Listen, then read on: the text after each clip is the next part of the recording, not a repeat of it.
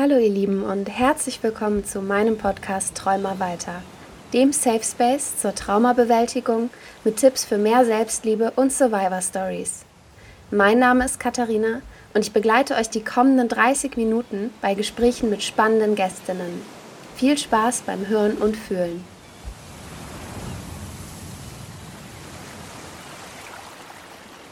Hallo ihr Lieben und herzlich willkommen zu einer neuen Folge. Heute spreche ich wieder mit Toja. Hallo Toja, schön, dass du da bist. Hallo Katharina, schön wieder mit dir zu sprechen. Gefühlt ist es echt lange her, muss ich sagen. Voll. Wir haben ja letzte Folge ausgesetzt und ich habe dich tatsächlich auch ein bisschen vermisst. Also, ich vermisse dich ja sowieso freundschaftlich so aber jetzt im Podcast habe ich dich ein bisschen vermisst. Ja, da war leider einiges los bei mir, muss ich sagen. Deswegen mussten wir letztes Mal aussetzen. Passt tatsächlich auch ganz gut zum Thema, also kann ich vielleicht auch einfach erzählen. Ja, mach das doch mal. Erzähl uns doch mal, was so los war bei dir. Vielleicht können die ZuhörerInnen da auch so ein bisschen mit dir resonieren. Hm. Also unabhängig davon, dass sowieso gefühlt immer viel los ist, weil ich das Gefühl habe, ich arbeite so viel und es ist irgendwie allgemein, es ist so viel Seminare und Arbeit und viel Belastung gerade, hatte ich dann tatsächlich einen Autounfall. Und warum das auch mit dem Thema Schuld irgendwie ganz gut zusammenpasst, es war sehr spannend. Ich war an dem Unfall jetzt rein rechtlich gesprochen nicht schuld, sondern musste ausweichen und bin dann in ein anderes Auto reingefahren. Und das war ein relativ massiver Unfall mit Totalschaden und Krankenhausaufenthalt und irgendwie so auch Verletzung. Und das Erste, was ich aber dachte, als ich aus dem Auto oder im Auto war und gemerkt habe, wie ich da mit vollem Karacho in das andere Auto reinfahre, war, oh mein Gott, was habe ich getan? Ich bin schuld. Mhm. Und so, es ist ganz spannend, wie so das Schuldkonzept da auch sofort gegriffen hat. Ich habe was falsch gemacht und es sofort versucht hat, irgendwie eine Einordnung zu finden. Und ich muss jetzt irgendwie retten und irgendwas tun und bin auch sofort auf die andere Person zu und oh Gott, was kann ich tun? Also da hat mich das Thema Schuld jetzt auch im Nachhinein tatsächlich nochmal viel beschäftigt, weil dann natürlich die rechtliche Komponente dazukommt. Aber ja, es war auf jeden Fall was mich emotional sehr mitgenommen hat und jetzt tatsächlich rechtlich auch noch weiter beschäftigt mit Versicherungen und dem ganzen Kram, mit dem man sich eigentlich nicht gerne beschäftigt. Mhm. Ja, vor Mhm. allem nach so einer Situation, wenn man schon eigentlich genug mit sich selber zu tun hat, sich dann auch noch um sowas kümmern zu müssen. Ja, und andersrum bin ich dann natürlich auch dankbar, ne? Also die Komponente von Schuld und Strafrecht, dass es da irgendwie Regeln gibt, wo es ein ganz klares Richtig und Falsch gibt, wo man auch unterscheiden kann, was ja dann im emotionalen Schuldgefühl vielleicht nicht mehr so ganz da ist, aber da war ich ganz dankbar, weil da ist ganz klar Mhm. geregelt, dass ich tatsächlich nicht die Schuldtragende bin und da war ich auch ganz froh, dass es dafür Gesetze gibt, und wo ich mich dann nicht weiter drum kümmern muss. Und das emotionale Schuldgefühl, da muss ich mich dann selbst mit beschäftigen. Aber alles andere gibt es Gott sei Dank eine gute Einordnung. Ja. Du und ich haben schon mal über Schuld gesprochen und, Mhm. es gab ja, das habe ich auch schon mal im Podcast erzählt, die Situation bei meinem Trauma, dass alles, was da währenddessen und danach passiert ist, für mich keine Rolle mehr gespielt hat, sondern das einzig Wichtige in meinem Kopf war, dass ich die Couch ruiniert habe von dem Täter. Und das Mhm. war direkt mein erstes Gefühl war: „Ich bin schuld, dass er eine neue Couch braucht. Das kriegst du nie wieder raus aus der Couch.“ Und du hast dann zu mir gesagt Also, jetzt bin ich dran. Ähm, ja, Ja, also ich meine, genau, Schuldgefühle sind tatsächlich ein unfassbar komplexes Thema und ich würde vielleicht auch irgendwann noch mal so ganz allgemein dazu erzählen, wofür Schuldgefühle eigentlich auch gut sind und was sie machen. In dem jetzt ganz konkreten spezifischen Fall, weil wir letztes Mal den Cliffhanger drin hatten, ist tatsächlich da was heißt der Zweck, aber so die Konsequenz, dass es uns so ein bisschen Handlungsfähigkeit wiedergibt. Das heißt, ich meine, Schuldgefühle sind allgemein innerpsychisch unfassbar schwer auszuhalten, aber was viel schwerer auszuhalten ist Hilflosigkeit. Und wenn ich mir die Schuld für etwas gebe, bedeutet das gleichzeitig, ich hätte etwas anders machen können. Dadurch bekommt man so ein Stück weit Kontrolle wieder. Kontrolle verhindert dann das Ohnmacht und dementsprechend die Hilflosigkeit, die oft dahinter steht, hinter Schicksalsschlägen, die uns ja oft einfach sehr hilflos zurücklassen. Das heißt, und deswegen auch in der Therapie, das ist ganz spannend, wenn jemand so sehr schuldbasierte Identifikationen und Glaubenssätze hat, nehmen wir die in der Therapie am Anfang gar nicht so schnell weg. Weil man hat dann immer so das Gefühl, oh Gott, ich muss dieser Person dann vielleicht ganz schnell ausreden, dass sie schuld sei oder ne, an diese Schuldfrage so rangehen. Und das ist manchmal gar nicht so sinnvoll, weil Leute dann tatsächlich noch viel stärker dekompensieren, weil Schuld auch ein Schutzschild sein kann. In dem Moment sich dann die Schuld zu geben, auch wenn es sich gerade nicht gut anfühlt, ist fast wie so ein Schutzschild, weil dahinter, alles, was dann dahinter steht, die Hilflosigkeit auszuhalten, dass wir keinen Einfluss auf unser Schicksal haben. Dass Dinge passieren, denen wir teilweise echt auch hilflos ausgeliefert sind, das ist unfassbar schwer auszuhalten. So. Und da muss man sich ganz, ganz langsam und sanft ranarbeiten und dementsprechend jemandem sofort die Schuld wieder, also deswegen, ne, in Freundschaft macht man es auch so, ja, aber du bist ja nicht schuld. Ab und zu brauchen Menschen das erstmal, auch als Schutzfunktion. So. Und da kann man sich dann ganz wertschätzend dem nähern und das auch hinterfragen und das dann wieder einbetten.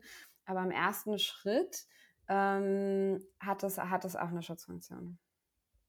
Das heißt, es ist gar nicht so schlimm, sich schuldig zu fühlen? Genau, also natürlich, die Frage ist, ne, ich will das jetzt nicht verallgemeinern, weil natürlich ist das Schuldgefühl, gerade wenn es dann, ich mag den Begriff zwar gar nicht, aber so toxische Schuld wird, ist es auch schwierig auszuhalten. Und da lohnt es sich auf jeden Fall, da in therapeutischer Begleitung hinzuschauen und sich da auch ganz langsam ranzuarbeiten. Aber wenn dir ein ganz schlimmer Schicksalsschlag passiert ist und dein System gerade alles braucht, um erstmal sich sicher zu fühlen und Stabilität wiederherzustellen, dann kann man das Schuldgefühl vielleicht kann man das im zweiten Schritt sich anschauen. Das heißt, sich da auch zu verzeihen, weil das Problem ist meistens gar nicht so, das ist so ein ganz blöder Mechanismus von nicht nur, dass man sich schuldig fühlt, sondern kommt noch so eine Scham dazu, dass man sich schuldig fühlt. Also es ist nicht nur die Schuld an sich, sondern die Scham, dass man sich auch noch schuldig fühlt. Weil irgendwo man sich natürlich innerlich auch bewusst ist, okay, eigentlich bin ich gar nicht schuld, warum fühle ich mich jetzt auch noch schuldig? Und dann schämt man sich und dann fühlt man sich noch schuldiger. Und Ja. diese Negativspirale, diese Runterspirale, sich mal anzuschauen und auch gehen zu lassen, dafür braucht man ganz viel Sanftheit, Langsamkeit und Sicherheit. Das heißt, im ersten Schritt, und das kannst du uns ja eigentlich auch viel besser erzählen, im ersten Schritt möchte man sich wieder sicher fühlen. Und da in die ganz tiefen Glaubenssätze zu gehen, ist, also rein therapeutisch würde ich so nicht machen. So. Mhm. Gerade um die Person nicht sofort wieder instabil zu machen. Also sich dann eine Person in eine Hilflosigkeit zu führen, von der Schuld in eine Hilflosigkeit, ist oft viel schlimmer. Aber noch schlimmer will ich jetzt gar nicht sagen, aber führt dann zu noch mehr Unsicherheit im System. Also erstmal würde ich immer Sicherheit wiederherstellen. Ja. Das heißt ja aber quasi, ich habe mich an den Schuldgefühlen so ein bisschen lang gehangelt, oder? Also Mhm. wie so Lianen irgendwie im Dschungel und ich habe mich daran halt einfach festgehalten, um nicht abzustürzen. Kann man das Genau. so beschreiben? Genau, absolut. Und wenn man irgendwann sogar schafft, das als diese Lianen zu erkennen, dann entsteht auch ganz viel Sicherheit. Sich bewusst zu werden, okay, das ist jetzt in Ordnung, dass ich das fühle.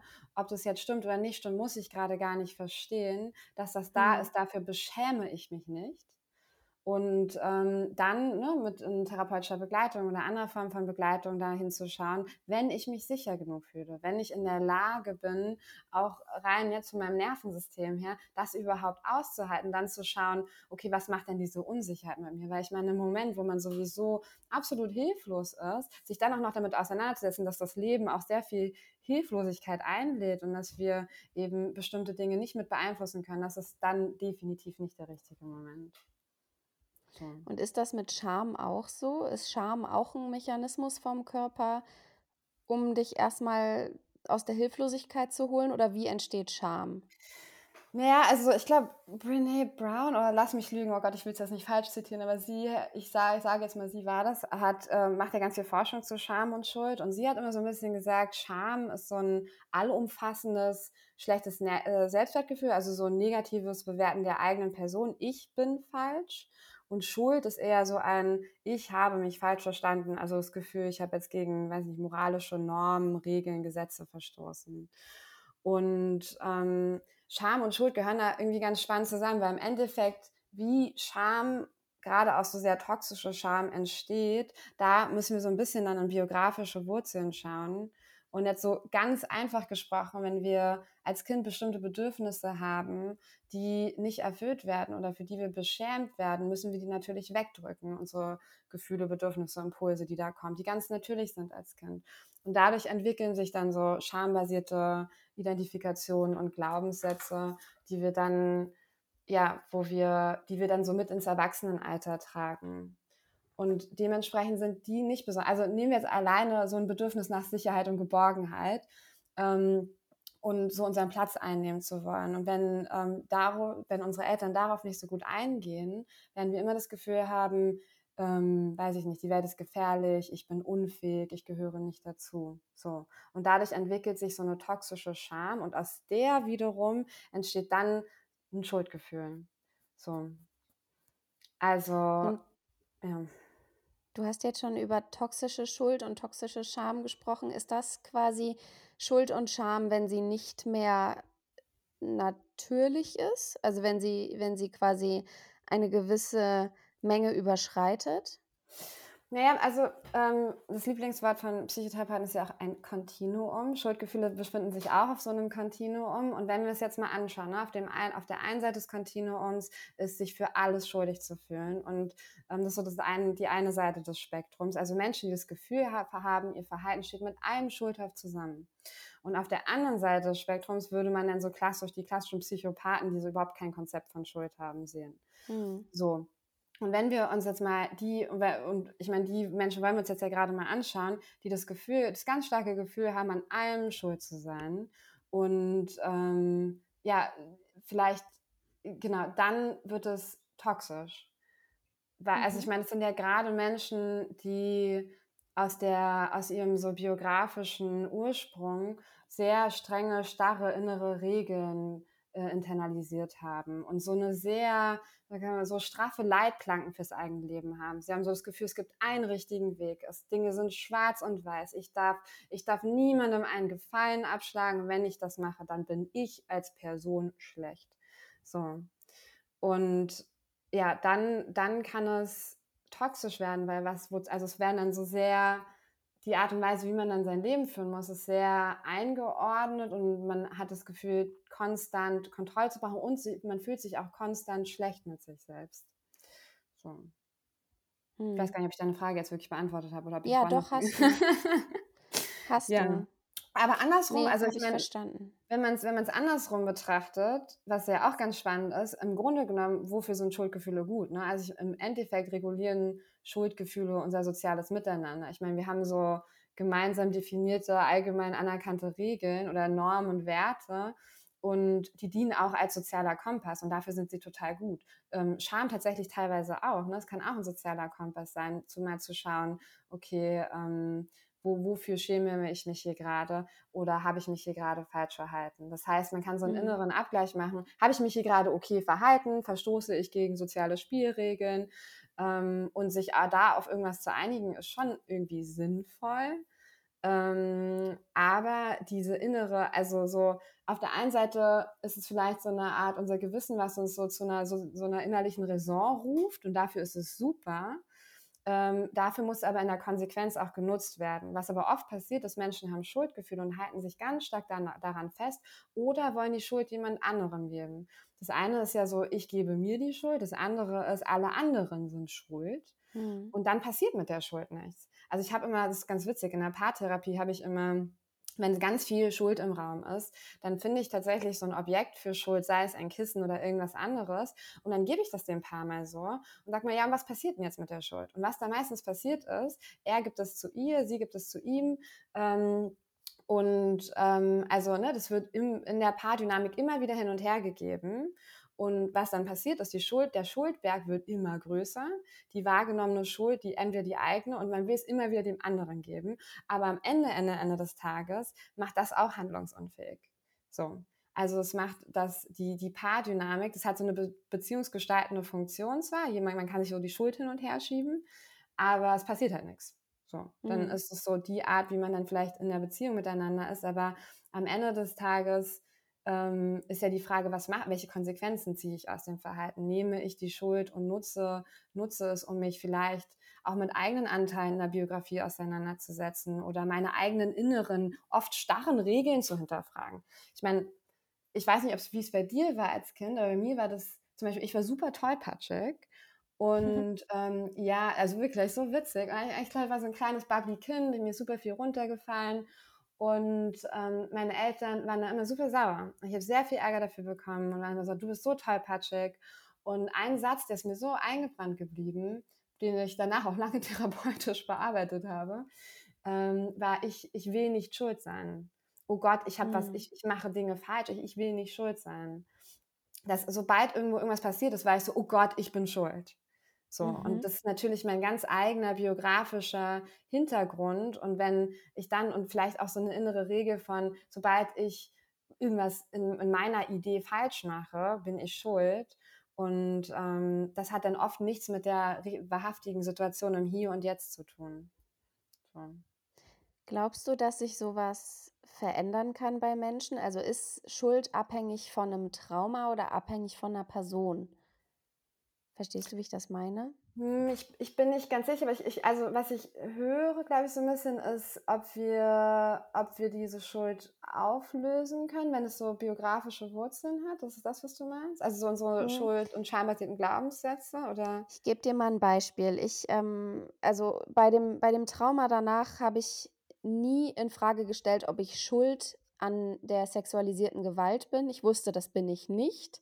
Ich habe nur Schuld für die Couch empfunden. Mhm. Und Jahre später hatte ich einen Reitunfall, und da ist das Pferd, mit mir durchgegangen im Wald und ich bin dann gegen den Baum, gestürzt und dann wurde ich gefragt, ob ich Schuld hatte, also ob ich etwas gemacht habe, damit das passiert. Und auch da war ich mir sicher, ich bin nicht schuld.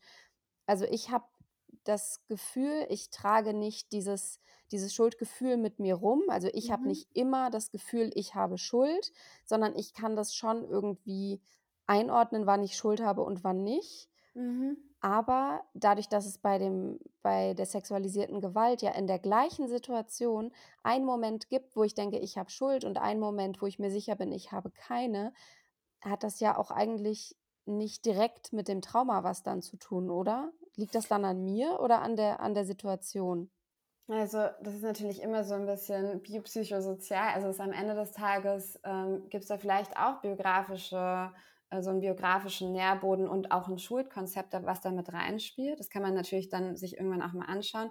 Aber im Grunde genommen, wenn wir jetzt dein Trauma anschauen, das ist ja eine Situation, wo du in 'ner absoluten Hilflosigkeit warst. Das ist ja eine so massive Grenzüberschreitung, die da passiert ist, wo da, ne, das ist vielleicht eine andere Situation, wo es selbstregulativ genutzt werden muss, dieses Schuldgefühl, oder genutzt, also ne, um wieder Sicherheit herzustellen, dieses Schuldgefühl vielleicht so ein Mechanismus dafür ist. So. Und beim Reitunfall ist es vielleicht einfach, konnte da ein anderer Verarbeitungsprozess stattfinden. Und da konntest du vielleicht auch anders darüber nachdenken, anstatt da retrospektiv in einem Schuldgefühl verwickelt zu bleiben, in der Klarheit zu sein, da, da konnte ich nichts dafür. So. Also es Mhm. ist absolut situativ, sehr Mhm. situativ, und gleichzeitig fällt jeder situative Moment natürlich auf einen Nährboden von. Und Mhm. vielleicht aber auch andersrum, vielleicht gerade dadurch, dass du dich durch dein Trauma auch mit diesen Themen beschäftigt hast und auch geschaut hast, okay, was macht dieses Schuldgefühl mit mir? Wie verstehe ich Schuld? Konnte in einer anderen Situation mit dem Thema Schuld anders umgegangen werden. So, Mhm. ja, Ja. also, ja. Und aber gleichzeitig kann ja auch dieses „Ich habe keine Schuld" ja auch irgendwie 'n Mechanismus sein, um sich von der Schuld zu lösen. Absolut, absolut. Also, ich meine, so ein klassisches Beispiel also, es ist so spannend, weil das Thema entweder sich selbst die Schuld geben oder die zu externalisieren, das ist ja der zweite Mechanismus eigentlich. Ich sehe das auch ganz oft grade als ich noch in der Klinik gearbeitet habe, wenn jetzt zum Beispiel die Lebenspartnerin von einer Person verstorben ist, und das im Krankenhaus passiert ist, dann war es entweder, dass sich die Person ganz doll die Schuld dafür gegeben hat, dass sie nicht die richtige Klinik rausgesucht hat oder dass sie hätte irgendwas anderes sich mehr über die Krankheit informieren müssen oder eben, dass die Klinik schuld ist. Ne, Mhm. dass da hätte was anders laufen müssen, dass es mehr medikamentös dass die medikamentöse Einstellung die falsche war. Ne, und das kann ja auch Teil davon sein, aber im Grunde genommen dieses Externalisieren von Schuld, um dem auch einen Rahmen zu geben, um da auch wieder Mhm. Sicherheit herzustellen. Ne? Wenn andere schuld sind, dann hätte das Schicksal anders laufen können. Dann wäre mein Mann, Frau Ja. nicht gestorben, weil dann so. Und das hat dann auch das Ziel und in der Konsequenz führt es dazu, dass wir wieder so ein Stück weit Sicherheit herstellen. Aber wenn man in dieser Schuld, und das sehe ich auch ganz viel bei meinen PatientInnen und KlientInnen, die bleiben dann in so einer Schuld gefangen, dass sie das nicht mehr auslenkbar sind aus diesem Gefühl von entweder die Welt ist böse und schuldig oder ich bin böse und schuldig. Und das ist tatsächlich auch ein systemisches Problem. Witzigerweise, ich habe gerade ein Buch gelesen, ich glaube, das würde dir auch so gut gefallen. Das heißt im Grunde gut. Da geht es darum, Mhm. wie wir Menschen fast als Konzept haben, dass wir es alle böse miteinander meinen und schlecht sind, aber eigentlich sind wir im Kern gut. Und dann an ganz vielen Beispielen und unserer Historie beschreibt er, warum wir im Grunde gut sind. Das fand ich irgendwie kurze Side Note, aber fand ich irgendwie ganz spannend. Also genau, da stecken zu bleiben, macht dann ja auch wieder handlungsunfähig am Ende, weil Mhm. dann bleibst du mit einem, und ich meine, ich arbeite ja in der Sucht, in der ambulanten Sucht, und da ist das Thema Schuld tatsächlich ein Riesenthema, weil sich die Menschen entweder schuldig für ihren Konsum fühlen oder dem Außen die Schuld für ihren Konsum geben. So. Und beides ist überhaupt nicht hilfreich. Und was würdest du sagen, ist der hilfreichste Umgang damit? Also, ist es eine Mischung aus beidem, zu sagen, ein Teil habe ich Schuld und ein Teil hat die Umwelt Schuld? Ja, also vor allem erstmal sich erlauben, sich oft mit diesen, also, ne, Scham und Schuld gehören da ja wieder zusammen, sich mit diesen Identifikationen auseinanderzusetzen, mal in seine eigenen biografischen Wurzeln zu schauen und dann situativ zu schauen, also das einfach einzuordnen. Ich meine, man kann das ja auch einordnen anhand von Markern wie Verzeihlichkeit. Ne, ist mein Verhalten verzeihlich? Was muss ich tun, damit mir jemand verzeiht? Wie dramatisch war mein Verhalten auch und welche Konsequenzen ziehe ich daraus? Ne, also der nächste Schritt ist ja, in die Handlung wiederzukommen und daraus zu lernen und daraus also vielleicht auch neue Verhaltensweisen zu entwickeln. Jetzt habe ich meinen Faden verloren. Was war die? Was war die Frage? Ach so, genau, ob es Ob beides ist. Mhm. Genau, es ist auf jeden Fall beides, ja. Und ich glaube, in beide Richtungen muss man auch schauen, situativ einordnen, also einfach schauen, was ist hier wirklich passiert, auch, ne, auf welcher Ebene fühle ich mich schuldig? Habe ich jetzt gegen ein ethisch-moralisches Konzept verstoßen? Und ne, da kann man das auch mal mit seinen eigenen inneren Werten abgleichen. Wo kommen die eigentlich her? Sind die noch von meinen Eltern und Großeltern und so weiter? Oder habe ich in einem strafrechtlichen Sinne jetzt Schuld? Und wenn ich da auch wirklich, ne, manchmal ist man ja auch schuld. Manchmal hat man, weiß ich, ist man über Rot gefahren und ist dann schuld an, dass man fährt gegen die Laterne. Ähm, und dann einfach zu gucken, okay, ich habe mich falsch verhalten, entweder vielleicht fahrlässig oder vorsätzlich. Was mache ich jetzt damit? Ne, wenn man sich etwas zu Schulden kommen lässt, dann zu schauen, okay, wie gehe ich jetzt damit um? So. Einen Umgang zu finden im sozialen Miteinander, sei es sich entschuldigen, also ist ja auch so ein witziges Wort, entschuldigen, Mhm. und oder ja genau, mein Verhalten ändern, mich reflektieren. So. Dafür braucht es aber beides, so das eigene Konzept von Schuld auch mal reflektieren, so den eigenen Schuldnährboden sich mal anschauen. Was habe ich so mitbekommen von meinen Eltern?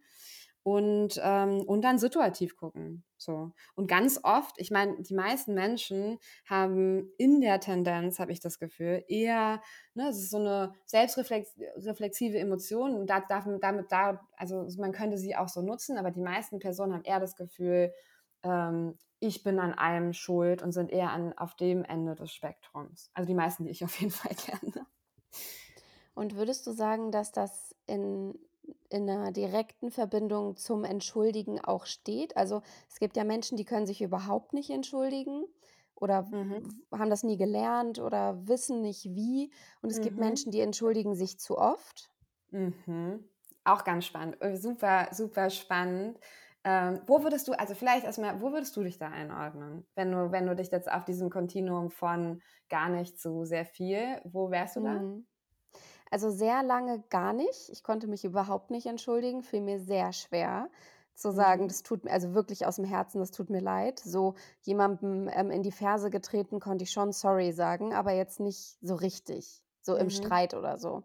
Und ich lerne das aber grade über die letzten 3 4 Jahre, würde ich sagen, auch mal wirklich echt zu sagen: „Es tut mir leid“ und das auch irgendwie grade im Arbeitskontext Mhm. gibt es manchmal so Momente, ich habe irgendwie 'ne Ehrenamtliche bei uns schlecht gebrieft und dann hat sie was missverstanden, weil ich es schlecht gebrieft habe und dann habe ich geschrieben: „Tut mir leid, ich glaube, ich habe das nicht richtig ausgedrückt.“ Und mein Mhm. erster Impuls war zu sagen also, ich hätte es nicht gesagt, aber ich habe es gedacht: „So, lies doch ordentlich.“ Und habe dann aber gedacht: „Ne, komm, was soll sie denn ordentlich lesen? Ich hätte das auch nicht verstanden.“ Und habe dann halt Mhm. geschrieben: „Tut mir leid, ich hätte mich besser ausdrücken müssen.“ Und, Mhm. ich glaube, dass ich da grade mitten im Prozess bin, aber es fiel mir sehr lange sehr schwer. Wie ist das bei Mhm. dir? Ja, das sind witzigerweise auch so diese straffen Leitplanken, ne, die man so fürs eigene Leben hat und dann vielleicht andere da auch dann mal schnell einordnet. Mhm. Ähm, total spannend. Bei mir ist es eher so, bei mir hat sich das auch total verändert.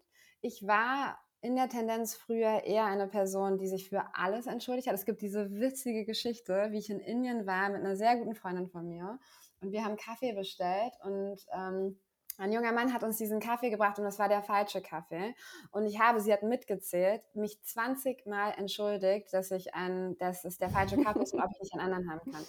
Und sie hat einfach nur wirklich Shoutout to Lea, gerade mal, wie sie einfach nur angefangen zu lachen und war so, Toja, bitte guck dir dieses Thema an. Das kann wirklich ja nicht auszuhalten, dass du dich für alles entschuldigst. Und spannenderweise, also ich habe es tatsächlich nicht als selbstreflexive Emotion genutzt, weil ich habe mich gar nicht reflektiert in dem Moment. Ich hatte immer so dieses Gefühl und ich bin da auch in so einem, ne, ist ja was sehr kindlich Bockiges, so ich bin schuld, nein, der andere ist böse. Ich bin da immer so ein bisschen hin und her penduliert und habe mich dann für alles entschuldigt. Ich habe mich wirklich für Mhm. alles entschuldigt und war aber vielleicht gar nicht mehr unbedingt innerlich mit einer Haltung von, ich denke wirklich, dass ich schuld bin.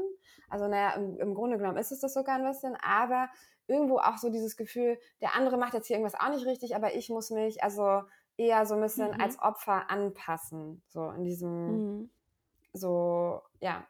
Und jetzt ist es tatsächlich so, ich würde sagen, ich kann mich immer noch sehr gut entschuldigen. Also ich merke, dass die Entschuldigung kommt mir leicht über die Lippen, aber jetzt ist es viel wahrhaftiger. Und es gibt auch viele Momente, wo ich sage, hey, es gibt einen Teil in mir, dem tut das leid, was hier in der Situation passiert ist. Gleichzeitig spüre ich keine Schuld. Und Mhm. so, und dass so meine innere Bühne präsentiere ich jetzt mehr. Manchmal vielleicht auch zu viel, weiß ich nicht. Also es kann auch noch mal weniger werden, aber insgesamt entschuldige ich mich viel weniger und dafür viel wahrhaftiger und ehrlicher, würde ich sagen. Ja. Mhm. Ich Aber hätte dich aber auch also genauso eingeschätzt. ja, voll. Aber funnily enough, also ich habe einfach auch die besten Freunde auf der Welt, die mich absolut, also in der Sekunde, wo ich eine Entschuldigung sprechen möchte, sind meine Freunde so, bitte hör auf zu sprechen. Nein, danke schön. Es ist so schön, Toja, dass du dich gerade um dich selbst kümmerst. Wir wollen nichts mehr hören. Auf Wiedersehen. Tschüss. Dementsprechend, das ist ganz gut. Und ich muss es für die Therapie auch lernen. Ne? Also als gute Therapeutin musst du dieses Thema für dich irgendwann gut reguliert haben. Es hat viele, viele Jahre gedauert und ich will auch gar nicht so tun, als ob es ein leichter Weg war. Ich habe ja auch hier und da einige Therapieformen ausprobiert und das Thema war auf jeden Fall ein großes und brauchte seine Zeit. Also ich möchte auch für alle HörerInnen da draußen sagen, das ist gar nicht so leicht und es darf auch seine Zeit dauern und ich mache es auch noch falsch. So, oder was heißt falsch? Aber ich habe immer noch Momente, wo ich mir hinterher denke, oh du ja, richtig unnötig. Und dann lerne ich daraus und dann versuche ich so slowly but steady, mein kleines inneres Kind ist dann manchmal immer noch bockig oder weiß nicht so richtig und dann nehme ich die Kleine in den Arm und gehe mit ihr Eis essen. Dann ist, genau. Ja. Das ist voll schön. Hast du da auch einen Tipp vielleicht für jemanden, der die sich, zu oft entschuldigt? Wie startet man da den Prozess, dass man das nicht mehr so oft macht? Sich von FreundInnen ermahnen lassen? Was noch? Ja, also genau, einfach sich vielleicht auch Gegenüber zu suchen, die mit sehr viel Verständnis reagieren, weil gerade, also ne, sich für vieles zu entschuldigen sind oft schambasierte Identifikationen und das sind sehr alte Themen, so, spielen Bedürfnisse mit rein, das sind sehr kindliche Themen und um kindliche Themen zu heilen, braucht es Zeit. So, und sich die Mhm. auch zu geben und sich die auch, also es geht oft, und das habe ich in der Therapie auch, sage ich auch ganz oft, gar nicht so sehr ums Was, sondern ums Wie. Ne? Welchen Raum gebe ich meinem Verhalten und nicht, wie verändere ich mein Verhalten jetzt ganz schnell. Weil die meisten Mhm. Menschen versuchen, Verhalten mit dem gleichen Motor zu verändern, mit dem das Verhalten entstanden ist. Was ich damit meine ist, ne, die haben so Scham- und Schuldgefühle und aus diesen Scham- und Schuldgefühlen wollen sie sich anders verhalten und fühlen sich dementsprechend noch schlechter. Das Mhm. heißt, ich Noch würde erstmal, schuldiger. ja, noch schuldiger und noch Mhm. und beschämen sich tatsächlich noch mehr. Was bei mir Mhm. tatsächlich also, ne, auf meiner eigenen Historie basierend 'n Riesenschritt war irgendwann, mich für all die Dinge zu lieben und die zauberhaft zu finden, für die ich mich nicht lieben kann. Ne? Und die Dinge anzuschauen und zu sagen, wow, ach, da liebst du dich auch noch nicht. Ach, ist ja interessant, das ist ja süß. Weißt du, und so mit so einem Blick von, wow, wie klein und verletzt ist eigentlich mein kleines Mädchen, dass ich da einfach noch nicht liebevoll sein kann, das ist ja niedlich. Und nicht zu Mhm. sagen, ich muss da anders mit mir umgehen. Also ganz viel Akzeptanz und Selbstwirksamkeit zulassen und dem Raum so, also einen liebevollen Raum aufmachen. Und wenn er nicht liebevoll ist, dann auch okay damit sein. So. Mhm. Und wenn es also ich meine, wenn es zu toxisch wird und man das Gefühl hat, okay, da der Leidensdruck ist auch sehr groß, sich dann auch auf jeden Fall Hilfe suchen. Also gerade, ne, mit einem ganz klaren Auftrag in ein therapeutisches Setting gehen, sagen, okay, ich habe das Gefühl, ich entschuldige mich zu oft, ich möchte daran arbeiten, dann braucht es auch nicht viele Sitzungen. Ne? Therapie muss nicht so ein endloses Ding sein. Man kann dieses eine Thema für sich mal aufarbeiten. Das, ne, kann man in einer Kurzzeittherapie machen und dann dadurch das alte Handlungserleben und die alten so Glaubenssätze ein Stück weit gehen lassen oder einen anderen Umgang damit finden. So. Also das würde ich, glaube ich, empfehlen. Und die Frage ist auch immer, also die einfache Frage, die man sich stellen kann, ist, wie dramatisch war mein Verhalten und welche Konsequenzen ziehe ich daraus? Ne? Also auch mal so eine gesunde Einordnung von so einem Kontext machen. Wenn jemand anderes sich mir gegenüber so verhalten hätte, wäre das dann so schlimm. Weil in den meisten Fällen, das ist ja auch so witzig, in den meisten Fällen auch spannend, finden wir Dinge bei uns selbst schlimm, die wir bei anderen überhaupt nicht schlimm finden. Ne? Also ich sage meiner Freundin das Abendessen ab und denke mir, oh mein Gott, wie kann ich so ein böser Mensch sein? Und meine Freundin sagt aber, ich denke mir, Gott sei Dank, ich habe den Abend für mich voll schön, dass sie für sich einsteht. So, also, ne, da auch mal gucken, wie fühle ich mich dann, wenn andere sich so verhalten. So. Mhm. Auch vielleicht eine Idee. Und voll oft ist es ja auch so, dass wenn andere mir absagen, also unabhängig davon, dass ich mich gefreut hätte und die Person gern gesehen hätte, eigentlich freue ich mich über jede Absage, weil ich ja eigentlich am allerliebsten eh zu Hause bin. Und Ja, wenn und dann jemand absagt, dann bin ich so: „Oh, geil, jetzt kann ich weiterhin zu Hause sein.“ Ich hätte die Person gerne gesehen, aber ich kann mich sehr gut mit dieser Situation jetzt arrangieren. absolut. Und das ist wieder so dieses, ne, love it, leave it, change it. Was kann ich aus der Situation auch ziehen? Und gerade in Momenten, wo Mhm. wir uns dann auch ärgern, ne, wie kann das Nein meines Gegenübers auch eine Lernerfahrung für mich sein? Ne? Wie kann ich aus der Situation auch was Schönes machen? Ne? Und warum ärgere ich mich gerade? Sind es hier meine eigenen Leitplanken oder meine eigene Strenge mit mir, die ich auf einen anderen projiziere? Oder finde ich was wirklich nicht okay? So. Mhm. Und also am Ende des Tages ist es ganz viel das, was wir Menschen und auch unsere Generation, glaube ich, gerade ganz viel macht, so die eigene innere Bühne kennenlernen. Also so die eigenen inneren Anteile. Ich habe immer so ein Bild davon, dass wir so eine Bühne haben und ab und zu kommt halt so das kleine Kind nach vorne gelaufen und schreit alle zusammen und will ganz vorne sein. Und dann bei mir kommt dann immer so die strenge Therapeutin und ist so, na, du Kleine. Und irgendwann kommt dann so der Erwachsene, der dann zur Therapeutin sagt, hey, wir müssen mit meiner Kleinen hier nicht arbeiten. Ne? Arbeit ist im Arbeitskontext. Ich übernehme das jetzt hier mal. Und dann kommt wieder, weiß ich nicht, so der leistungsorientierte Anteil. Also, ne, und dieser inneren Bühne Raum geben und es wieder wie so ein Theaterstück beobachten, wo man mal lacht und sich dann vielleicht mal ein Glas Wein holt und sich so denkt, ah, wow, da passiert ja was. So. Ja, das ist voll schön. Das ist ein total schönes Bild, mit dem ich euch jetzt auch eigentlich ganz gerne entlassen würde, euch HörerInnen. Stellt euch das doch einfach mal vor. Und ihr könnt uns ja einfach mal schreiben, wie das so bei euch aussieht oder was für ein Genre auch euer Theaterstück ist. Ist es ein Drama oder ist es eine Komödie? Ist es eine Romanze vielleicht? Das könnt ihr Oh, uns ja das einfach mal schön. schreiben. Mhm. Ähm, und dann können wir da nächstes Mal ja noch mal drüber sprechen. Dann, bevor wir jetzt aufhören, letzte Frage. Wie heißt, wenn du eine Überschrift finden müsstest, wie heißt dein Theaterstück? Oh no. Oh, das weiß ich Oh, das gar ist auch nicht. Ich kann schwer, ne? sowas überhaupt nicht, ähm, beantworten. Oder welcher Anteil rennt immer nach vorne und möchte die ganze Bühne für sich einnehmen? Hast du so einen, der immer so, wo du sagst, ach, der ist also ganz schön, der will immer ganz nach vorne auf die Bühne und am liebsten, dass alle anderen Anteile verschwinden? Hast du so einen oder sind die bei dir eigentlich relativ fair aufgeteilt auf der inneren Ich glaube, Bühne? bei mir ist es genau andersrum zu deinem Theaterstück. Eigentlich spielt vorne immer so die kleine Pipi Langstrumpf mit ihrem Eis und dann kommt aber immer so das erwachsene Ich nach vorne, will sich immer so nach vorne drängen und will immer so sagen, was jetzt wichtig ist und was ist der Einjahres-, Fünfjahres-, Zehnjahresplan und warum sind wir noch nicht an dem Punkt angekommen und die Pipi Langstrumpf will einfach nur da sitzen, mit irgendwelchen Steinen spielen und ihr Eis essen.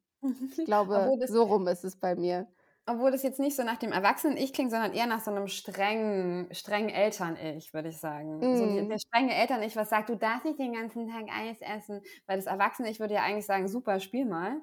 Ja. Du bist ein Kind, du darfst das." Unser strenges, Pig Parent nennt man das auch in so 'nem Konzept, die so diese strengen Elternaussagen: „Du darfst nicht, du musst." Ja, klingt so 'n bisschen danach. Ja, ich glaube, das passt. Ach, wie schön. Dann danke für das schöne Gespräch und, nächstes Mal machen wir Scham, habe ich gehört. Oder sagen wir das noch gar nicht? Ups, habe ich jetzt was verquatscht? Doch, wir können das sagen. Wir machen nächstes Mal Scham. Wir sprechen über Scham. Also, wenn ihr Fragen zum Thema Scham habt, dann schreibt uns die gerne. Wir sind auch heute gar nicht auf die Fragen zum Thema Schuld eingegangen. Ach, Ähm, stimmt. Vielleicht machen wir das nächste Woche auch noch mal, und machen noch mal 'ne gemeinsame Fragenbeantwortungs-, Schuld- und Scham-Folge. Es war wie immer sehr, sehr schön mit dir. Ja, das kann ich nur zurückgeben. Wenn ihr Fragen oder Anregungen zum Podcast und/oder zu mir habt, dann schreibt mir gerne bei Instagram oder schreibt mir einfach eine Mail. Ich freue mich auf die kommende Woche mit euch. Und nun würde ich ganz gerne mit euch 1 Minute lang meditieren oder 1 Minute lang nur den Wellen lauschen.